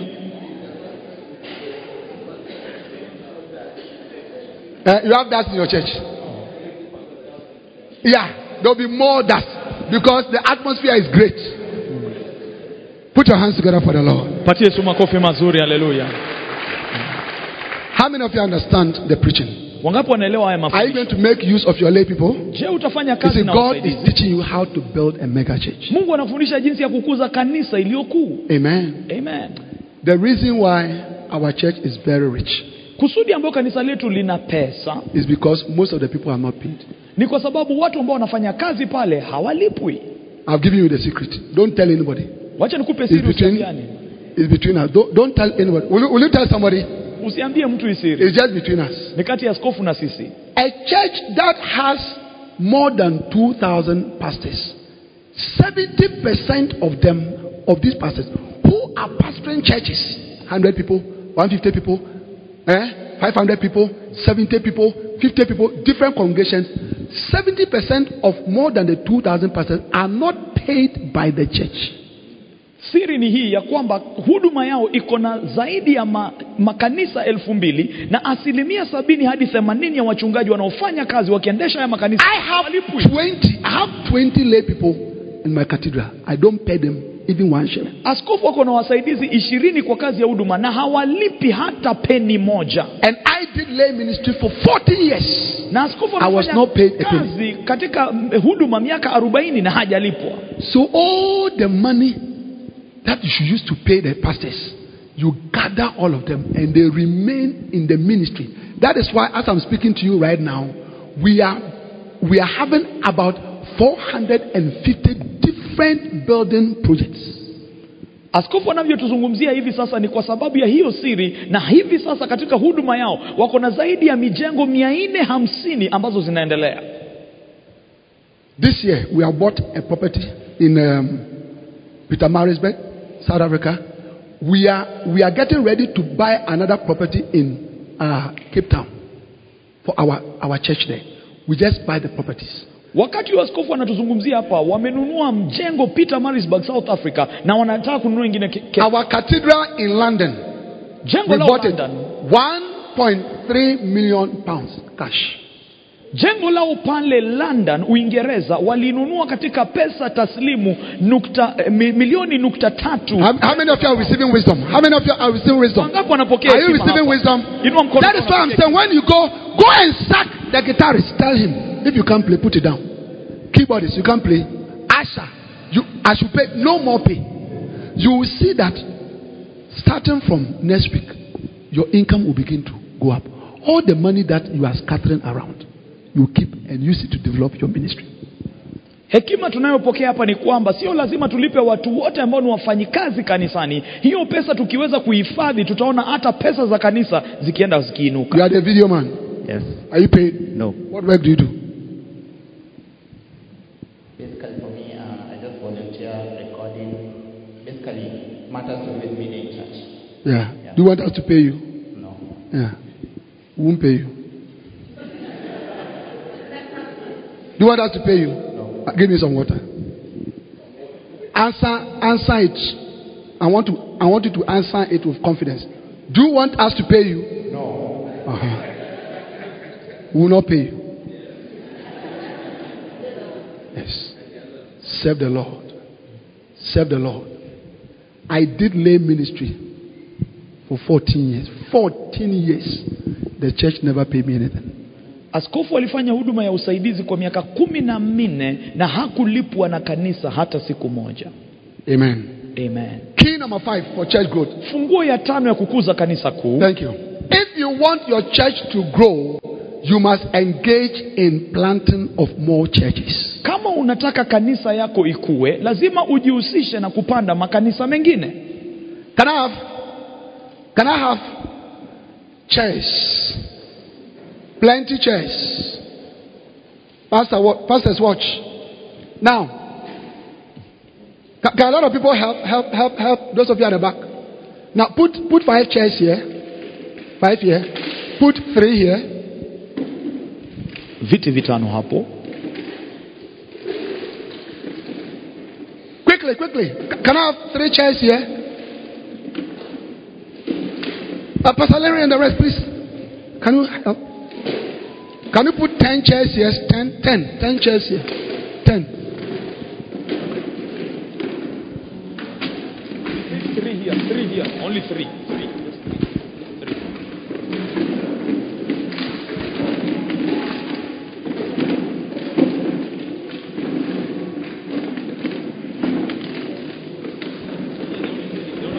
Hallelujah. Right. Now wait. How many chairs are here?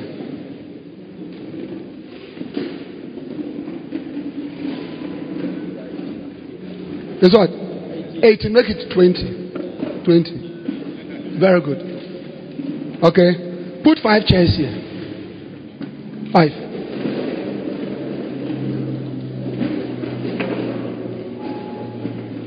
Are there 5? Put 7 chairs here. 7 chairs here. Okay. So that's okay. You can take the rest away.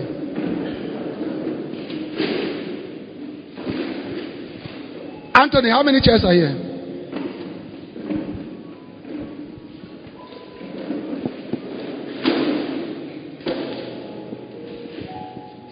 Pastors, wachungaji, the next key for church growth, ya kukuza kanisa kuu, for your mega church, kwa ajili ya kanisa kuu, the next key for your mega church is the key of planting more churches, more branches of your church. Funguo ya kanisa kuu ni kupanda makanisa mengine. How many are here? 20. Good. How many are here? 5. How many are here? 7. Put 3 here. 3 chairs here.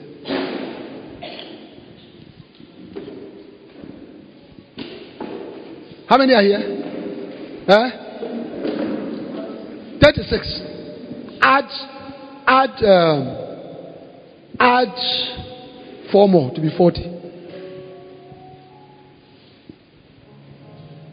Now, there are two ways of having a mega church. The first way is building one congregation, and the second way is building several congregations. Kuna njia mbili ya kujenga kanisa kuu. Njia ya kwanza ni kujenga kanisa moja ambayo ni kuu, na njia ya pili ni kujenga makanisa mengine tofauti ambayo inafanya kanisa. You know, pastors, it is very difficult normally to build one large. It is difficult and it takes a lot of time. Wachungaji, inachukua muda mrefu na pia tena kazi nzito na kazi ya nguvu mingi kujenga kanisa moja ambao ni kubwa. So if you want to have a mega church, ukitaka kuwa na kanisa kuu, one of the things that you have to do is to also plant more branches of your church.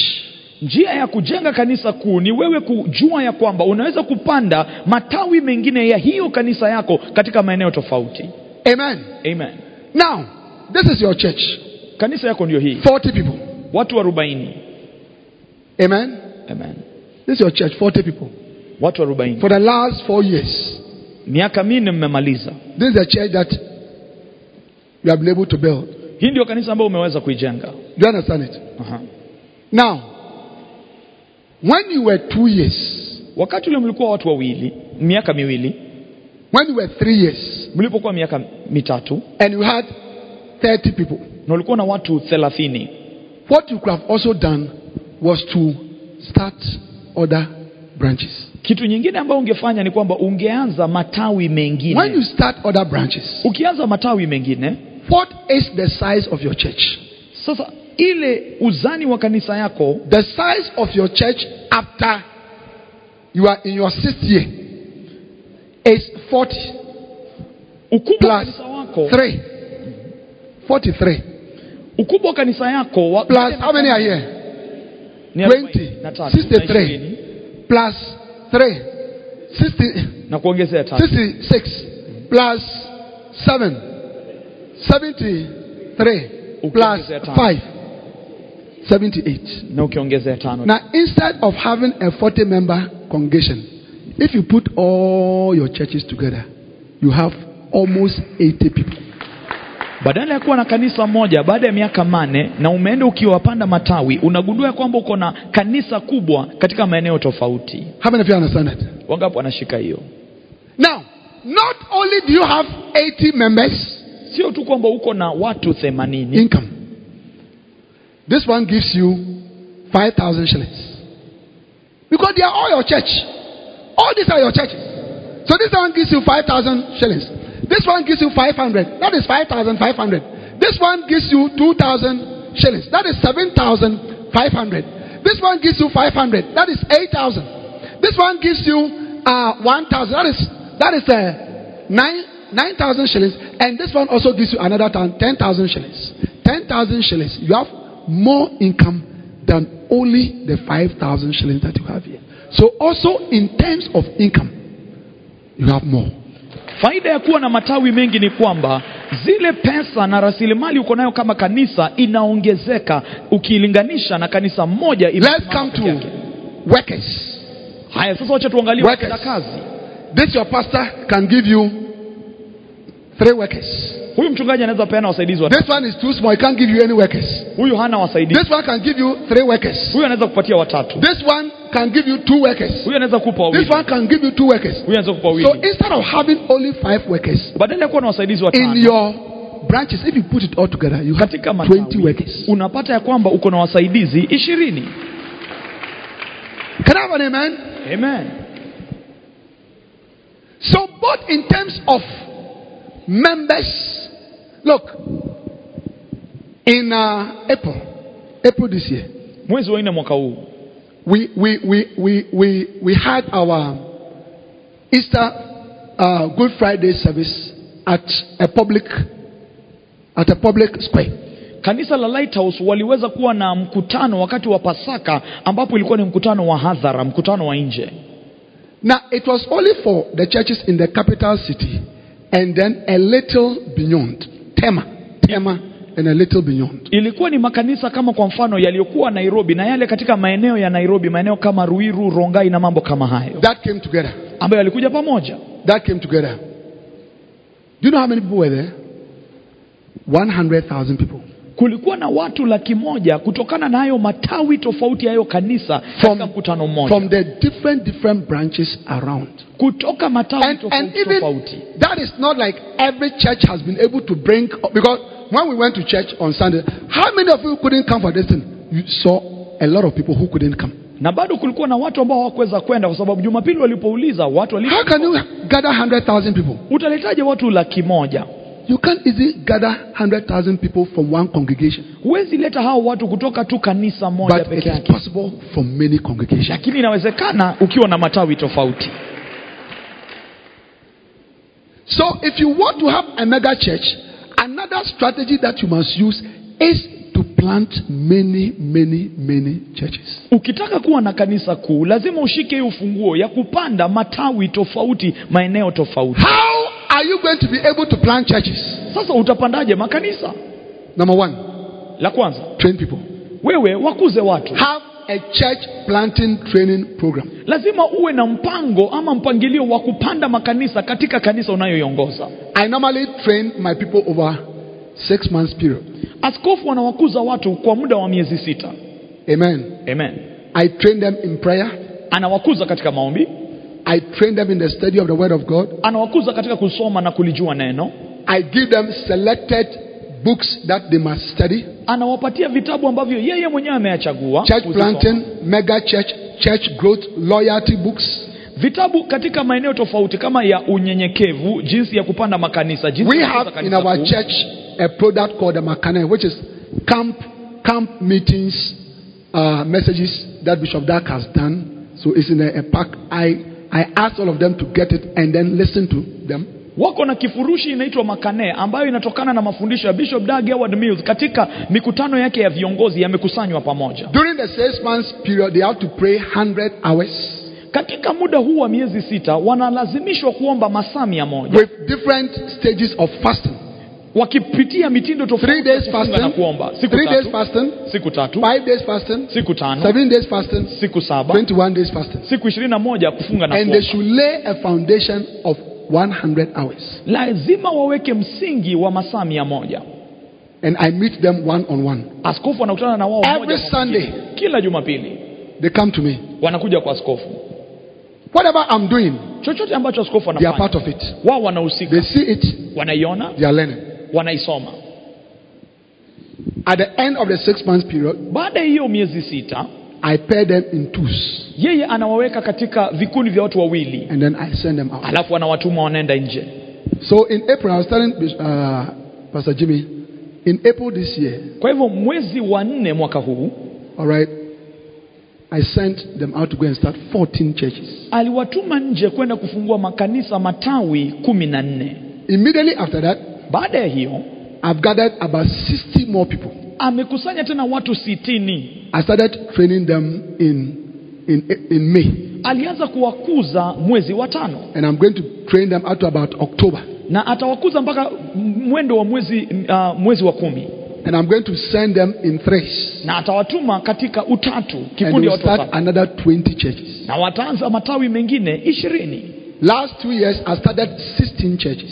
Sasa miaka 2 imepita, askofu ameanzisha makanisa. So over the last 3 years, Kwa hivyo kwa miaka 3, 16 plus 14 plus 30, that is 60 churches. askofu ameanza makanisa kama 60.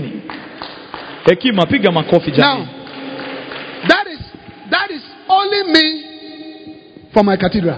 Sasa huyo ni askofu peke yake kutoka kwa ile kanisa. This same process is being replicated by all our bishops. Sasa mtindo huu unatumika na maaskofu wale wote wanafanya kazi chini ya Doug Howard Mills. Within the last 1 year, Bishop Doug, his church, is called the First Love Church, have started over 100 branches. Sasa askofu Doug yeye mwenyewe kama mchungaji kutoka kanisa lake wameanza makanisa matawi mengine 100. How can you do that? Utafanyaje hii? How many people can you employ to plant churches? Sasa ni watu wangapi utaandika kazi kufungua makanisa? That is why I spoke to you about your lay people. Ndiposa nilikuzungumzia kuhusu All the wasaidizi. people that I'm talking to you about, they are lay people. Watu hao wote ambao nakutajia ni watu They are wasaidizi. civil servants, Ni watu ambao wanafanya na serikali, teachers. walimu, Some of them drive their own taxis. wengine wanaendesha matatu. Now, in our church, to be a pastor, you can be you are a laborer, if you are called, you can be a pastor. Katika dini yao kama umeitwa unaweza fanyika mchungaji. We have from laborers right down to university professors. Sasa wana wachungaji kutokana na wale watu ambao wanafanya kazi ya chini hadi mpaka wakufunzi katika university professors. Watu ambao ni wakufunzi. If you are called, kama umeitwa, do the ministry. Wewe fanya kazi ya huduma. Amen. Amen. Now can you imagine sister churches? Sasa wewe wazia matawi 60 in the next 2 years. Katika miaka miwili ijayo. If all of them have 20 members, 30 members, 40 members, 50 members, 70 members, you know, and then they are all having an income of 1,000 shillings. Every month I can add 60,000 shillings to the income that I already have. Askofu sasa kutokana na kanisa yake na kupitia. How many of you can understand the preaching? Can you understand the preaching? Je, unashika hiyo? Yes. So instead of trying to impress, to build one big congregation, do you understand it? You can also have that same large congregation by doing many church plants. Sasa badala ya kujisumbua na kujikaza sana kujenga kanisa moja kubwa, unaweza jenga kanisa kubwa lakini kupitia matawi katika maeneo tofauti. Amen. Amen. Can I have an amen? Amen. Now, church planting is very important. Sasa jinsi unapanda kanisa ni ya muhimu. Because Jesus has commanded us to go everywhere with the gospel. Yesu ametuamrisha twende katika ulimwengu kote na injili. So when we plant churches, what we are doing is that we are allowing the gospel and the light of the gospel to move into different corners. Amen. Kupitia kupanda makanisa tunaruhusu mwangaza wa injili uingie katika maeneo tofauti. We must fill all our villages with churches, all our towns with churches, all our cities with churches. If we don't do that, other religions are going to take over. Kenya is a Christian country, but other religions are trying to take over from you guys. Sasa tukifanya hivi tunaweza kusukuma eneo na injili kote, na tusipofanya hivyo hata kama kanisa la Kristo hapa Kenya, madini mengine na imani zingine ziko tayari kutunyang'anya. Can I have an amen? Amen. Can I have an amen? Amen. If we don't plant churches and then we just limit ourselves, Pastor Jimmy, you must have House of Grace or Ganta Rongai. You must have it everywhere. Not only in Kenya. You must step out of Kenya, Uganda, Tanzania. We are waiting for you to come to Ghana.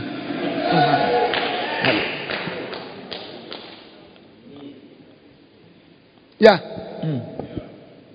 We have sat in Ghana and we have sent people and we have started missions in over 70 countries, including China and India. Huduma ya Lighthouse Chapel wako na makanisa katika mataifa 70, hata China pia wako na kanisa. We have about 15 churches in India. Wako na kama makanisa 15 katika bara Hindi. We have started churches in China. Wameanza makanisa China. Do you know people who are starting the churches in China? Wewe umesikia watu wanafungua makanisa China? Students who have gone to study. Hao ni wanafunzi wameenda kusoma huko. Students who have gone to study. Wanafunzi wameenda kusoma, wamekuwa missionary huko. The missionaries in India are students that went to study. They are studying law, they are studying computer, they are studying, and then we took them and trained them. As you are a student, also do the church. Wale ambao wamefungua makanisa India ni wale walienda kama wanafunzi na wamepitishwa katika mafundisho, wamekuwa ni missionary pale na wamefungua makanisa huko. There are a lot of your members who don't respect you, who criticize you. Call them, train them, and send them to go and start churches. When they go, the ministry will beat them. When they come, they will respect you a lot. Kuna wale ambao wanakukashifu kama mtumishi wa Mungu, vile umevaa, vile unaongea, vile unafanya mambo. Wakusanye, wapitishe mafundisho, watume wafungue huduma, watachapwa huko viboko vya huduma, watarudi watakuheshimu.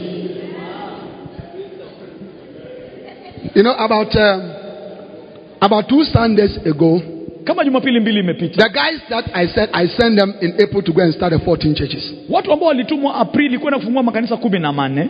When they start a church, it doesn't mean that they are finished. I continue to train them. It's like they are learning on the job. Wakati ule ambao wameshafungua makanisa, sasa wanaendelea kusoma wakiwa wanafanya hiyo kazi, na askofu bado anaendelea kuwakufunza. Now, they will come and see me for a meeting. Watakuja kumuona askofu kwa ajili ya mkutano. And because I'm so busy on Sundays, Na kwa sababu askofu amefanya kazi nyingi sana, bado ako na kazi Jumapili, they have to wait for many hours. inawapasa wangoje masaa mengi kumwona. Not that I don't want to see them, but I have so many things. Na kesi yote kwamba hataki kuwaona, ni kwa sababu ya ukubwa wa kazi na huduma anayoifanya. So recently I saw them waiting. Alafu akawaona wanamsubiri. And I went to them and said, you guys, you have become very, very humble. Akaenda akawaona vile wamesubiri, akawaambia I said, when you were here, I couldn't get you to wait for meetings. Now you can wait for 1 hour, 2 hours. Lakini sasa kwa sababu walikuwa wameenda wakafanya kazi ya huduma, wamerudi na wako tayari. You know why they wait humbly? Since they started the church. Immediately they started the church, somebody had 20 members. Mtu alikuwa na washirika 20. Then after 4 weeks, when the guy said, how is your church doing? Sure. Kanisa linaenda. Only 5 members came to church today. Imedidimia, imekuja watu 5. Suddenly they have realized that to build a church and to have a congregation of 20 people, it is not a simple thing. Kwa hivyo akagundua sasa, baada ya kujaribu kazi ya huduma, kuwa na washirika 20 ni kazi ambayo ni nzito. I serve as the vice chancellor for our Bible school, and I want to give all of you a blessing. If you're a pastor here, you have young women that you want to train, all right, you can send them to Ghana to a Bible school. I will give you scholarship and we shall train them for you freely. Wow. Askofu amesema kama uko hapa na uko na vijana ambao wanataka kufanya kazi ya huduma, unaweza watuma Ghana na watapitishwa mafundisho bure kwa sababu wametembelea. Pass all your applications to Pastor Jimmy. Pitisha hayo maombi yako kupitia mchungaji Jimmy. All that you need is to fly them to the school. Chochote unahitaji tu ni kuwasafirisha na ndege. And then give them a monthly allowance for them to eat. Alafu wapatie their own personal ya kila mwezi toiletries and things kwa mahitaji yao ya kibinafsi, vitu kama makaratasi na vitu kama. The scholarship includes tuition. Sasa hiyo mafundisho watagharamiwa ile malipo ya wakufunzi pale. We spend like $10,000 on every student a year. Wanatumia kitu kama $10,000 kwa ajili ya mwanafunzi mmoja kila mwaka. Tuition. Hiyo ni kuwafundisha mafundisho. Free accommodation. Tunawapatia first class hotel type accommodation. Na tunawapatia pahali pa kukaa sampuli ya hoteli. With a kitchenette inside. Hapo kule wanakaa watakuwa na jikoni yao ndogo. A kitchenette inside. Pale jikoni ndogo. We give them free textbooks. Tunawapatia vitabu vya bure. 11 textbooks. They are big like this. Vitabu 11 ambayo urefu wake unafikia hapa. We give it to them. Wanapewa. They don't pay utilities. Hawalipi mambo kama maji na stima. Water, electricity, all that is taken care of. Hawalipi maji na stima. It includes basic medical care. Pia inamaanisha kama watapata maumivu yoyote so all that you need to do, chochote unahitaji kufanya, is to be sending them money every month for them to take care of themselves. Wewe tu ni kuwatumia tu pesa kila mwezi kwa ajili ya mahitaji ya kibinafsi. And then also they have to pay for their immigration. Alafu to be able to live in the country. Wanahitaji kulipa ile gharama ya kuingia. So that is my blessing for you. You are blessed. Kwa hivyo hiyo tayari ni baraka tumepokea. Makofi mazuri kwa askofu kwa ajili ya kupanda mbegu kama hiyo. Amen. But I always tell the students, lakini anytime you are going somewhere and you see a pastor who has gathered 20 people and is preaching to them, go to that pastor, greet him, salute him, give him an offering, let him lay his hands on you, and then go humbly, because it is not a simple thing. Hawa wanafunzi wamefundishwa, ukienda popote upate mchungaji ako na washirika 20, msalimie, mpe sadaka, mruhusu kuombee, kwa sababu hiyo sio kazi rahisi. We need to plant churches everywhere. Tunahitaji kupanda makanisa kote kote. Now, Kenyan pastors, wachungaji wa Kenya, you don't like to go away from Kenya. Hamtaki kutoka Kenya. Me, I'm not from Kenya. I know Kisumu. I know Nakuru. I know Eldoret. I know Naivasha. You don't know that. Askofu si mkazi wa Kenya, sio mtu wa Kenya, lakini anajua pali kama Kisumu, Eldoret, Nakuru, Naivasha na maeneo mengine. And how do I know all this? Through church planting. It's church planting that has sent me to all this. Na anajua hayo kwa sababu ya wale watu ambao wamewatuma kutoka huduma yao kufungua makanisa hayo maeneo. Amen. Amen. If we don't send people from our churches will die. Kama hatutatuma watu kutoka makanisa yetu, makanisa yetu yatakufa. Receive the anointing to plant churches. Pokea upako wa kufungua makanisa. Receive the anointing to plant churches. Pokea upako wa kufungua. Amen. Amen. Every ministry that is represented here, I want to give you a target. For the next 5 years, plant at least 5 churches. Wacha nikupatie azimio. Katika miaka 5 ijayo fungua makanisa. Is it a good target? Is it a good target? Hiyo ni azimio nzuri. How many of you don't have any branch at all? You don't have any branch. Lift up your hand. You don't have any branch. Hatujafungua tawi lolote. You have one church. You don't have any branch. Can I see your hand? Una kanisa moja, hauna tawi lolote. Yeah, so many of you. All right? And those of you who have, continue to plant. Na wale ambao mko nayo muendelee kufungua matawi mengine. That's what you have a big church. Select 100 of them.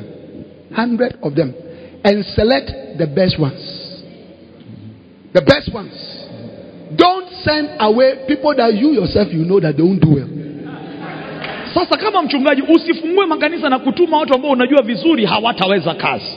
Keep those ones and care for them. Hao wewe baki na wao. Many years ago in 1992, at 1992 or 1993, Bishop Dark called a group of us who used to work very closely with him. Miaka kadhaa imepita, miaka ya 91 92, Askofu Daga aliita wale ambao mmoja wao akiwa askofu wanaoshiriki pamoja naye kwa ukaribu. We were his best people. Hao ndio walikuwa ni watu bora, team A yake pale kanisani. I was a doctor, Bishop Steve was a bank manager, Bishop Sam was working in a financial institution, Bishop Jake was working with US AID. Top people. He called her and said, "You are my best people. I'm sending every one of you, go and start a church. Go. We said, "Oh, we like to." We said, go. He sacked all of us. Go and plant churches. Askofu Daga alileta wale watu ambao walikuwa wanafanya kazi na mabenki, wengine madaktari, watu na taaluma tofauti, akawaleta akasema nyinyi ndio watu bora kabisa kanisani, lakini nawatuma kufungua makanisa. Now, rubbish in, rubbish out. So if you send rubbish, you get rubbish. If you send good people, you get good churches. You're going to have strong churches, strong branches, and like I said, when you put it together, you're going to have a big ministry. Clap your hands for the Lord. Ukituma watu ambao hawana ubora, niyo ndio utapata, lakini ukituma watu ambao wana uwezo, utapata kazi nzuri. Hallelujah. Amen. The key of church planting. Funguo ya kupanda makanisa, matawi. The key of church planting. Funguo ya kupanda matawi mengine. Amen. Amen. Key number 6. Funguo la 6. The key of operating small groups. Funguo ya kuweza kuwa na vikundi vidogo vidogo. The key of operating small groups. Funguo ya kuwa na vikundi vidogo vidogo. Stand to your feet, everybody. Kila mmoja tusimame.